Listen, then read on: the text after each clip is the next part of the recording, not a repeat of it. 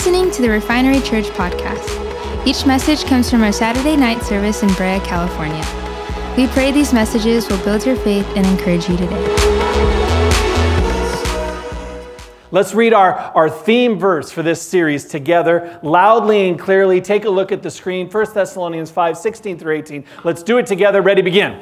Always be joyful, never stop praying, be thankful in all circumstances, for this is God's will for you who belong to Christ Jesus. Now, this verse has been our springboard into Scripture that shows how important it is to get full of it, full of thanks. Being thankful is more than a nice note of appreciation like Jimmy Fallon does on Friday nights, you know. I want to thank you for, you know. It's more than that. It's more than a gracious affirmation of receiving a gift. We have seen in the last few weeks that thankfulness is the prelude to seeing God's hand or His power move in our lives. It's a key that unlocks peace and joy and confidence. It's what we all need on a daily basis, and we have the power to activate it in our lives. If you get a hold of this principle and begin to practice it, as I said before, I promise you, you will see transformation in your home, you'll see transformation at your work, you'll see transformation in your own personal life, and that's what Refinery is about, a place where transformation happens and potential is realized. And so that's why, of our 12 values, one of those is that we are a thankful people. And today, we're going to see that ingratitude is inappropriate. Ingratitude is inappropriate. Take a look there on the screen. Ingratitude, everybody say ingratitude, is inappropriate. I believe one of the reasons that most Christ followers are not experiencing God's power in their life is because of ingratitude. I see Christians struggling with the same things that non-believers struggle with. And I think to myself, wait a minute, you've got the access to the power of God in your life. You have the Holy Spirit dwelling inside of you. Why are you struggling? And I believe, as I've seen in Scripture, that ingratitude is one of those ways that keep us from walking in the fullness, the abundance that Jesus Christ has provided for us. Sure, we have eternal salvation. We're set because we said yes to Jesus. But many are not experiencing that fullness, that abundance that Jesus Christ said that He came to offer because of the trap of ingratitude. Ingratitude is a lot like this picture. Take a look.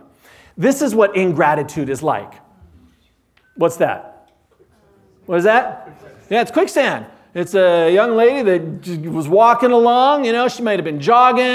I don't know, she might have been out with her friends. I don't know what she was on her way to do, but it was probably something fun, something interesting. And suddenly she steps into this muck and mire and she begins to go down. And the more she moves around in it, she keeps going deeper and deeper and deeper. Ingratitude is a lot like this. We step into it and suddenly we start to go deeper and deeper and deeper and we become more complaining, more critical, more negative. And it blocks the path of experiencing what God has in store. It blocks that path. And I know some of you are thinking, oh, Kelly, man, that's kind of a strong statement. It is. It is. I know. But if we look throughout the entire Bible, we see that one of the things that literally angers God is ingratitude. It does. For those of you who've studied the Bible, you might be thinking, you know, you're right, Kelly. When you look all the way through Scripture, it's ingratitude that angers God. So today's message may be a little uncomfortable. It may be a little challenging for you. But we desperately need to get a hold of this principle. Because we have a negative, critical society that we live in. So-and-so's bashing on so-and-so. This party is bashing on that party. And we're constantly ripping on one another. But I want to express to you that that is not God's will for us. As we read in our Scripture, God's will is that we would be thankful. Thankful people. And I'm going to show you why we should be.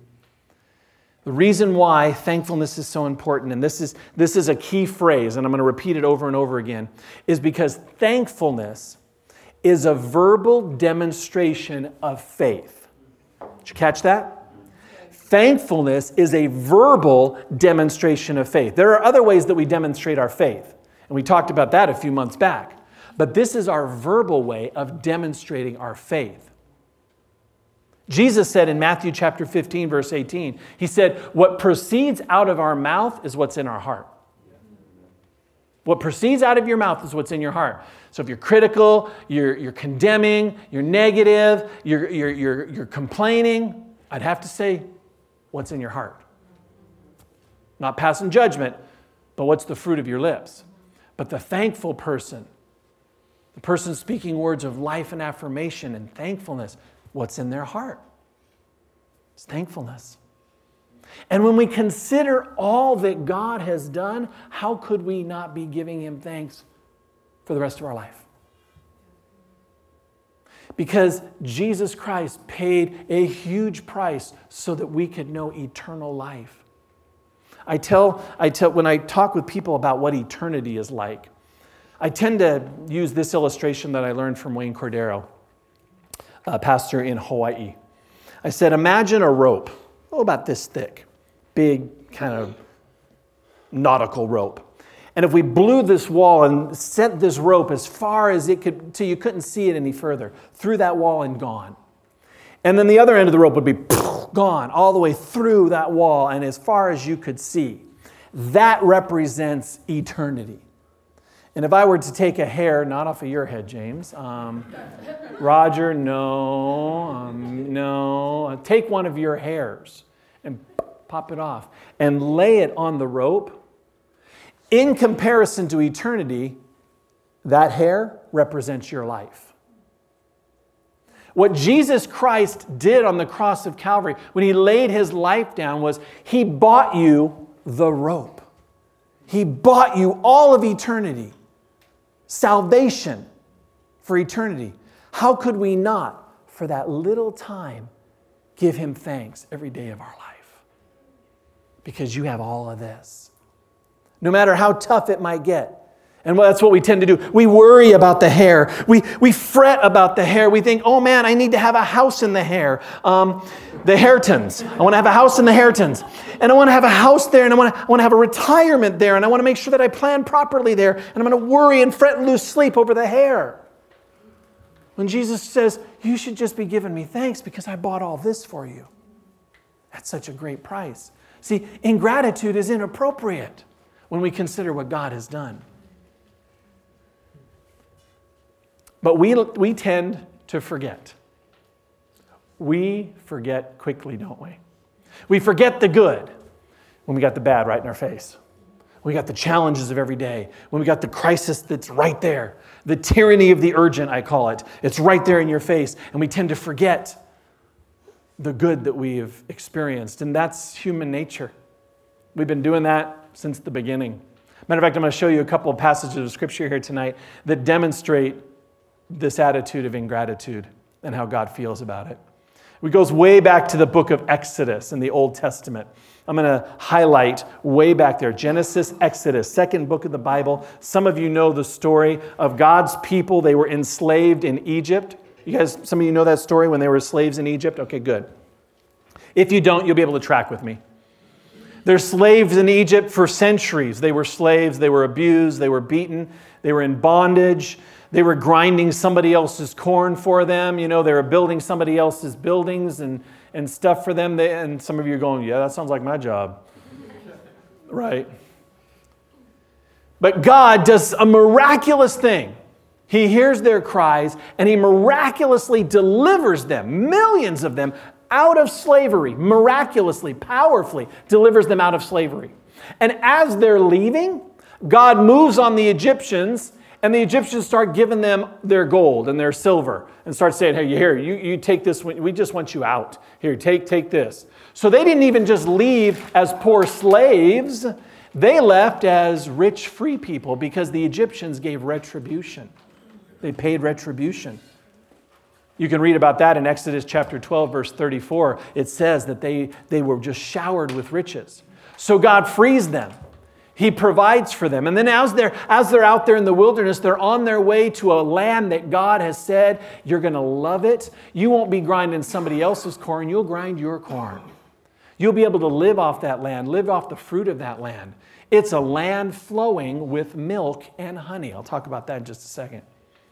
As they journeyed to this land, it was kind of a long journey. It was out in the desert. What does God do? They cry out and say, we're thirsty, we're thirsty. And, they didn't have bottles of water,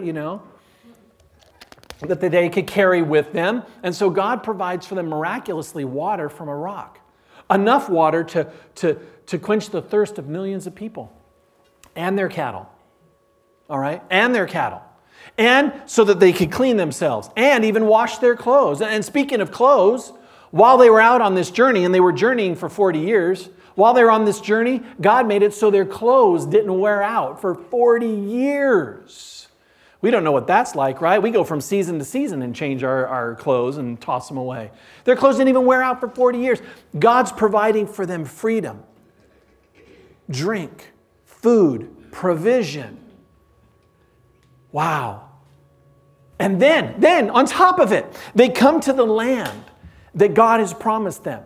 They send in some spies. They send in 12 spies to check out this land. And then they come back and the spies say, oh, it's exactly like God said it is. The fruit is huge. Matter of fact, they brought a cluster of grapes back with them. And it took 2 men with a pole between the 2 men to carry one cluster of grapes. It was ginormous.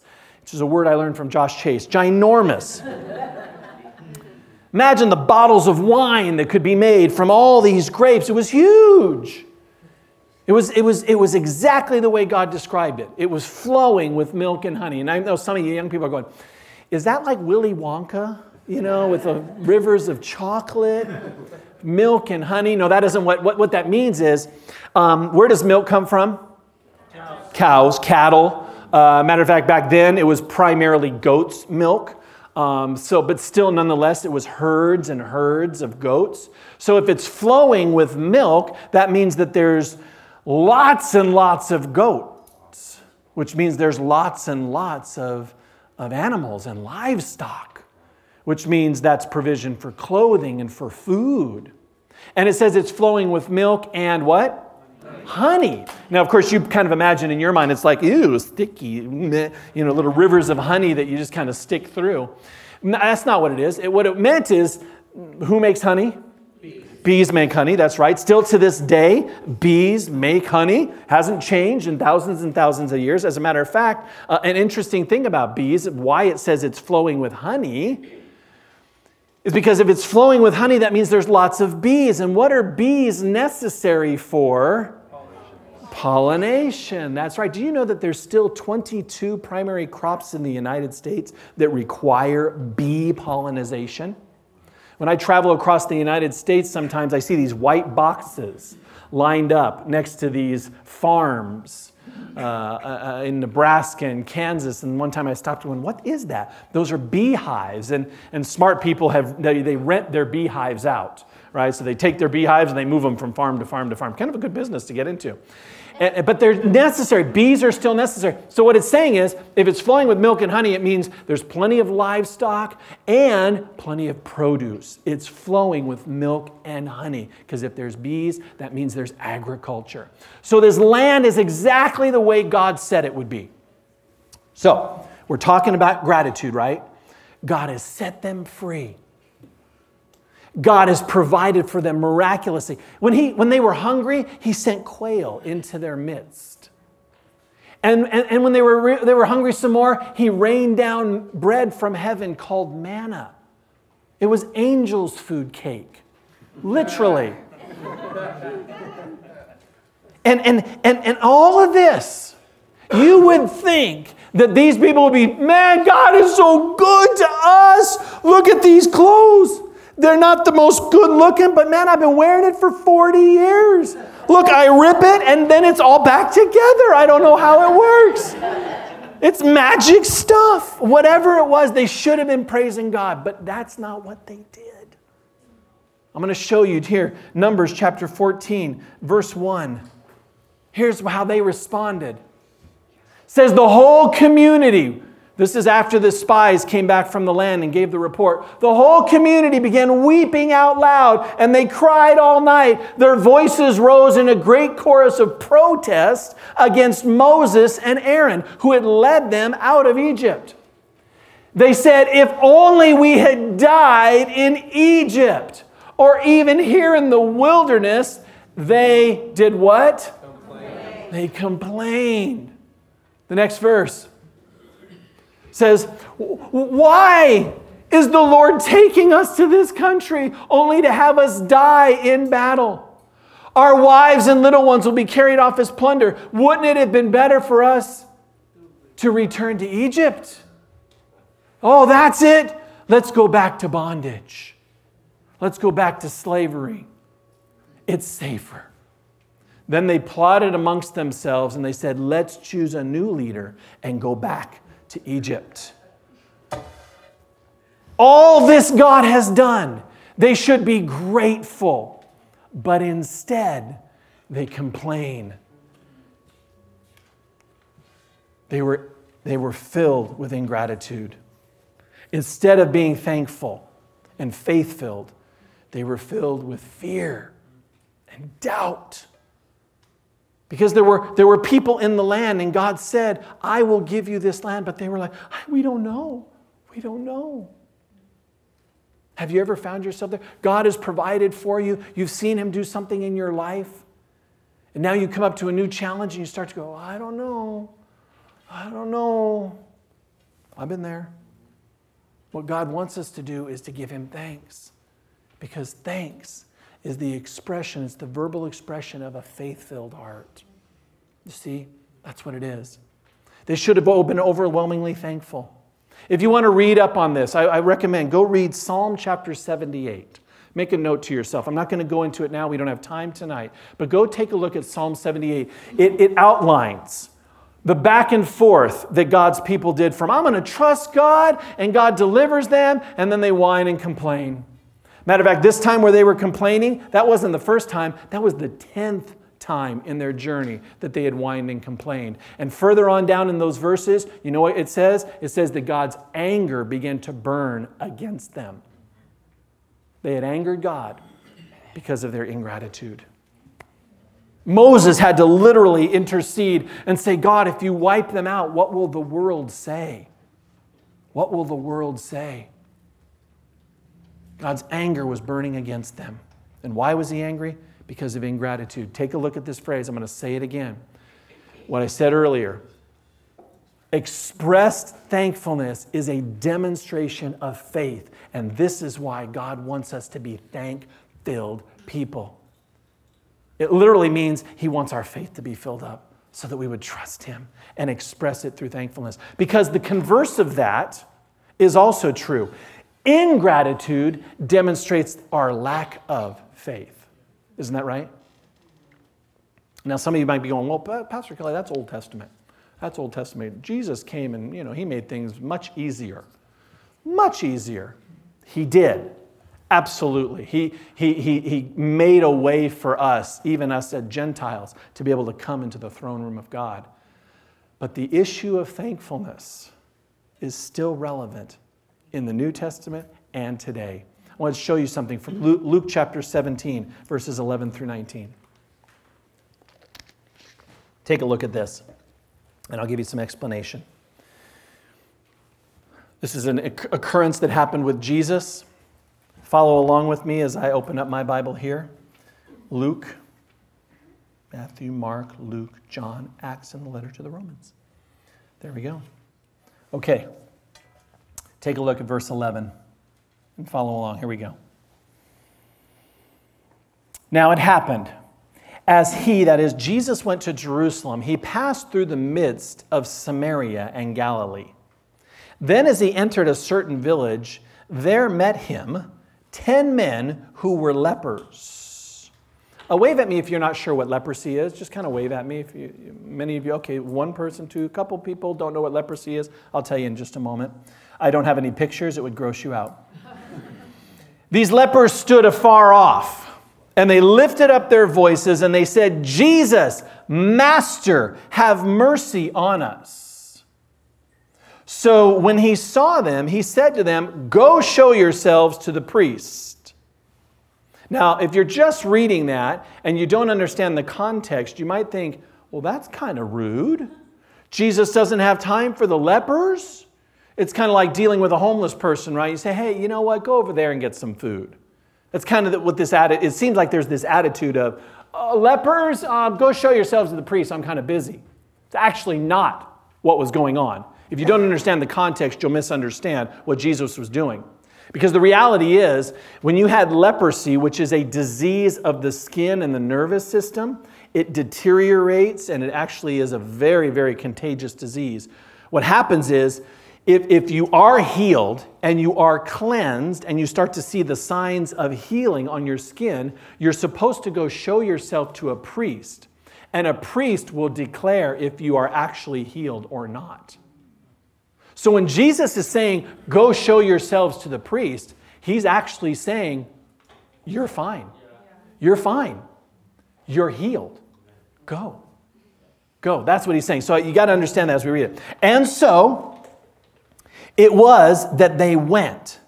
And as they went, look what it says, as they went, they were cleansed. Verse 19, and one of them, when he saw that he was healed, returned with a loud voice. Everybody say loud voice. Loud voice. He opened up his mouth. He opened up his mouth with a loud voice. He glorified God and fell down at his feet, on his face at his feet, giving him what? Thanks. And I love how it even ends there. And he was a Samaritan, which means he was a foreigner. And there's so much there. Ooh, there's so much there. Some of you are thinking, yeah, I know what that means.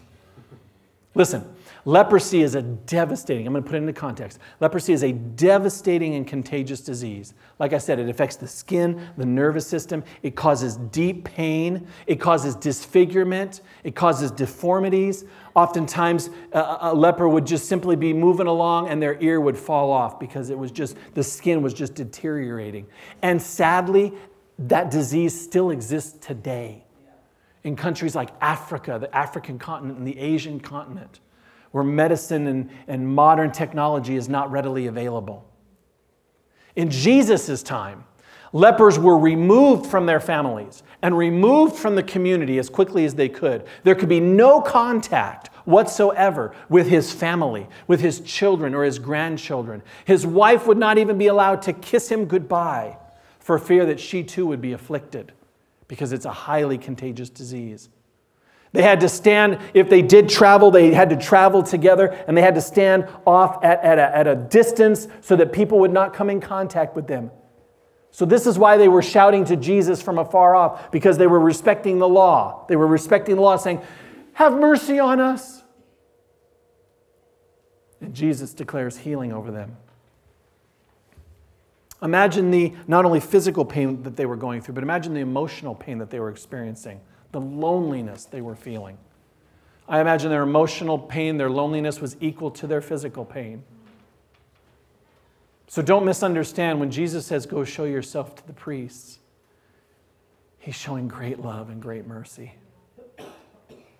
Jesus tells the men to go and show themselves to the priest, which was required by the law. These men were still lepers as they turned. And the Bible says, as they went, as they took steps of faith on the word of Jesus, they were healed. It says, as they went. We don't know how far they went before they began to realize they were healed. It may have been 1, 2, 3 steps. It could have been 5 yards, 10 yards, 100. It could have been a mile.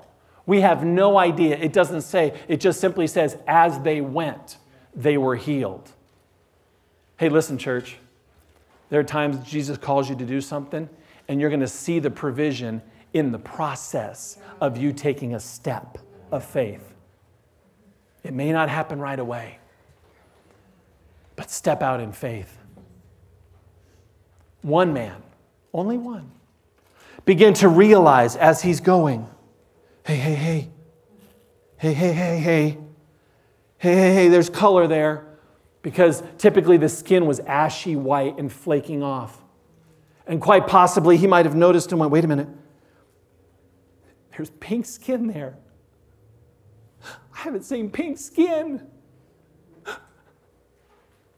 And he turns around, he starts running back. And he drops to his face and he begins to open his mouth. And for the first time, instead of opening his mouth and saying, "Stay away! Unclean!" he opens his mouth and says, "Thank you, Jesus. Thank you." No longer would he be opening his mouth with shame on his voice. He would be opening his mouth with thanks on his lips. Because he was cleansed. He was clean. As a result, Jesus makes a statement. Let's take a look at the next verses. So Jesus answered the man, and he didn't even acknowledge his praises. He says, "Weren't there 10 that were cleansed?" But where are the 9? Were there not any found who returned to give glory to God except this foreigner?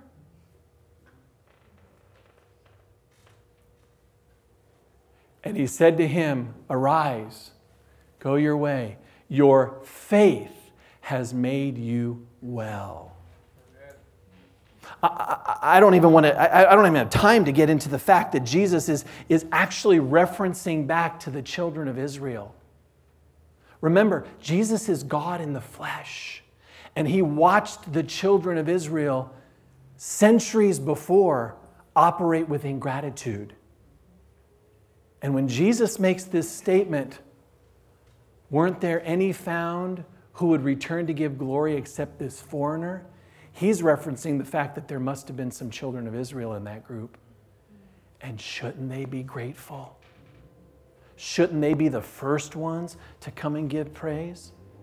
This foreigner has not experienced my mercy and my goodness until this very moment. Ingratitude is inappropriate.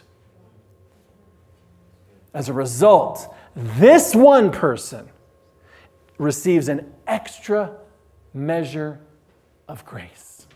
He receives an extra blessing. And if you study this passage of Scripture out, you would go back to the original language that it was written in the Greek, and you would find out that the word cleansed and healed is different from the word made well. In the original Greek language, this word made you well or was made well is actually a Greek word called sozo. It is not a medical word. It's not referencing a physical healing. What it actually can literally be translated to is made whole or complete.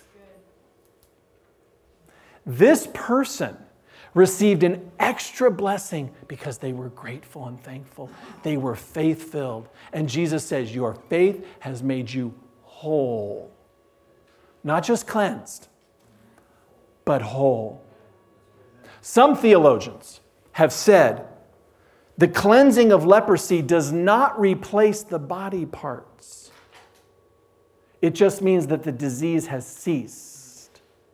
Some theologians have said they were all cleansed, but there was one, according to Scripture, that was made whole. Possibly ears pop back.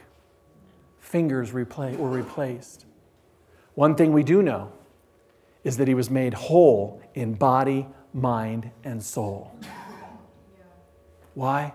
Because he came with thankfulness on his lips. You see this principle?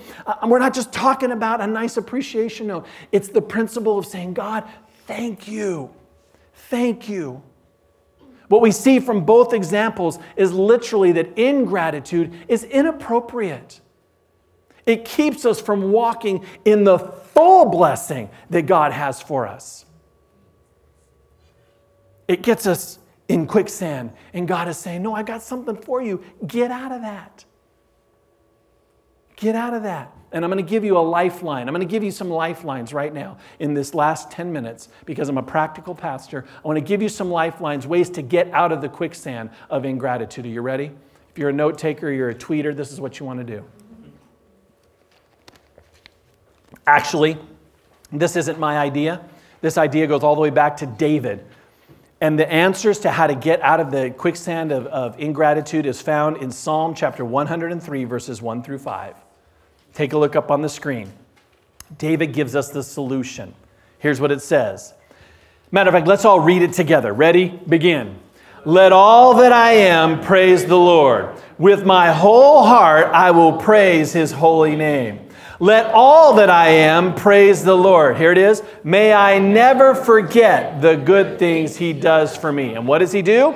Forgives all my sins. There it is. He forgives all my sins. He heals my disease. He redeems me from death and crowns me with love and tender mercies. He fills my life with good things. My youth is renewed like the eagles. I believe that at some point that Samaritan probably heard this verse and went, I get it. I get it. And that's why every day I give thanks to the Lord. Because a thankful heart is a happy heart. That's right. Number one, how do you get out of it? How do you get out of this? How do you get out of the ingratitude? Number one is you got to remember. Everybody say remember. Remember. You got to remember. When we face setbacks, when we face difficulties and disappointments, it's easy to become cynical. Oh man, here I am again, struggling again. And it's easy to get cynical. And what happens is we start to get into that quicksand and we start to sink. We go deeper and deeper into it. The way to get out of it is you got to remember. When this happens, we tend to forget the good when we're faced with the bad. But do like David says, let's not forget what God has done. He's forgiven your sin. That right there should have me saying, thank you, God, every single day. Because when I finish my time here on earth, I get to be with Jesus. I get to experience the joy of eternity. Thank you, God. If I have ingratitude, it's inappropriate. You see? This is why David inspires us to never forget all that God has done. Remind yourself. Number two, here you go. How do you get out of it? Refocus. Everybody say refocus. Refocus. You got to get your eyes off of what you're lacking and get your eyes on what you've got. That's what I said last week. Max Lucado said gratitude lifts our eyes off of what we lack so that we can see the blessing of what we possess. Just sitting here in this air-conditioned room is a reason to, thank you. Thank you, God. Thank you. It's safe. It's clean. It smells good. Well, except sitting next to that person next to you. That might not smell so good. You notice I didn't say you. I said the person next to you. Anyways. In our house, my youngest one, Emma, who is that picture of her. That's one of the reasons why I showed it. Emma has always been the one in our family to help us refocus. She has a phrase that she's been saying, gosh, since she could start talking. Well, at least, and let me fill in how it works. We went to New York back when Emma was 10 years old. And while we were in New York, we were kind of doing the regular New York types of things, right? You know, sightseeing, Empire State Building, the Statue of Liberty. Well, there was this one restaurant that I wanted to check out. It was called an Automat. And it was these cool kind of 1950s, 1960s restaurant where you go in and you drop in about 10 quarters and you open it up and there's hot food that comes out. And it was kind of a cool convenience thing back in the 50s, but I wanted to go check it out. Well, we spent a whole half of a day looking for this place. going all around the areas of New York where we thought it was, and I'd look it up on the map. I'm like, well, I think we're almost there. And we went round and round, and I was getting frustrated, like, where is it? Where is it? Finally, we got to the address, and we're like, and this was after like, probably good 4 hours of searching. Yeah, I know, I was obsessed. I watch the Food Channel, and when I travel, I like to check out the cool food places, I admit it.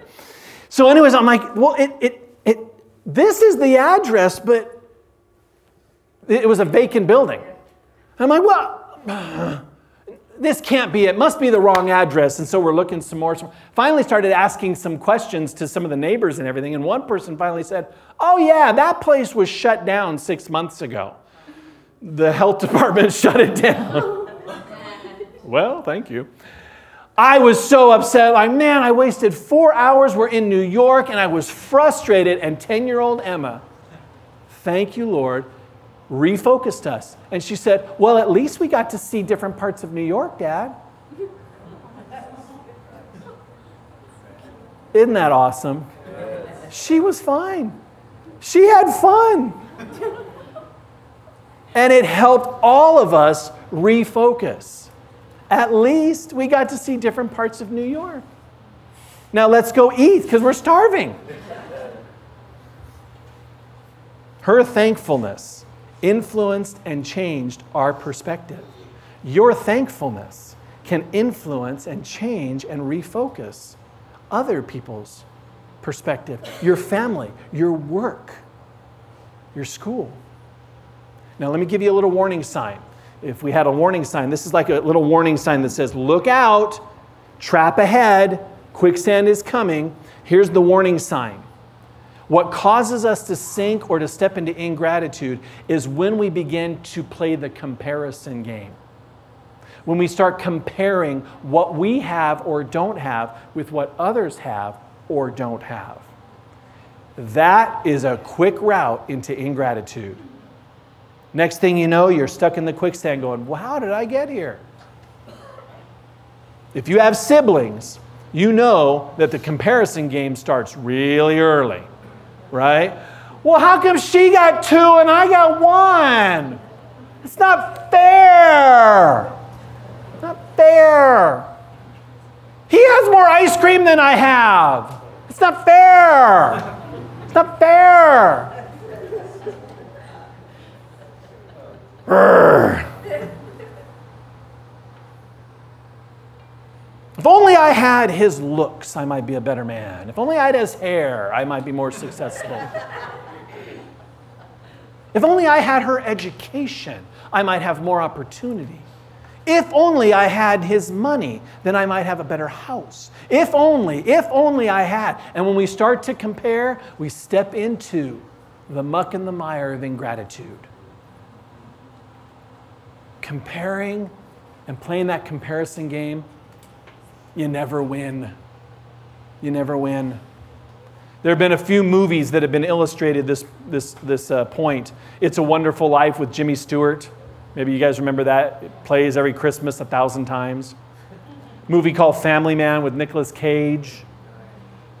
And recently in theaters, a movie called Overboard. Very funny, kind of a remake from the 80s. I recommend. It's a funny movie to watch, actually a decent family movie to take your family to. All of these are about comparing and playing comparisons and realizing that just because they have more doesn't mean they have it better. All these films demonstrates that comparing yourself to others is a road that leads quickly to ingratitude. Number 3, and we'll close it up, is this one. Rejoice. Everybody say rejoice. Rejoice. Rejoice. Remember, refocus, and rejoice.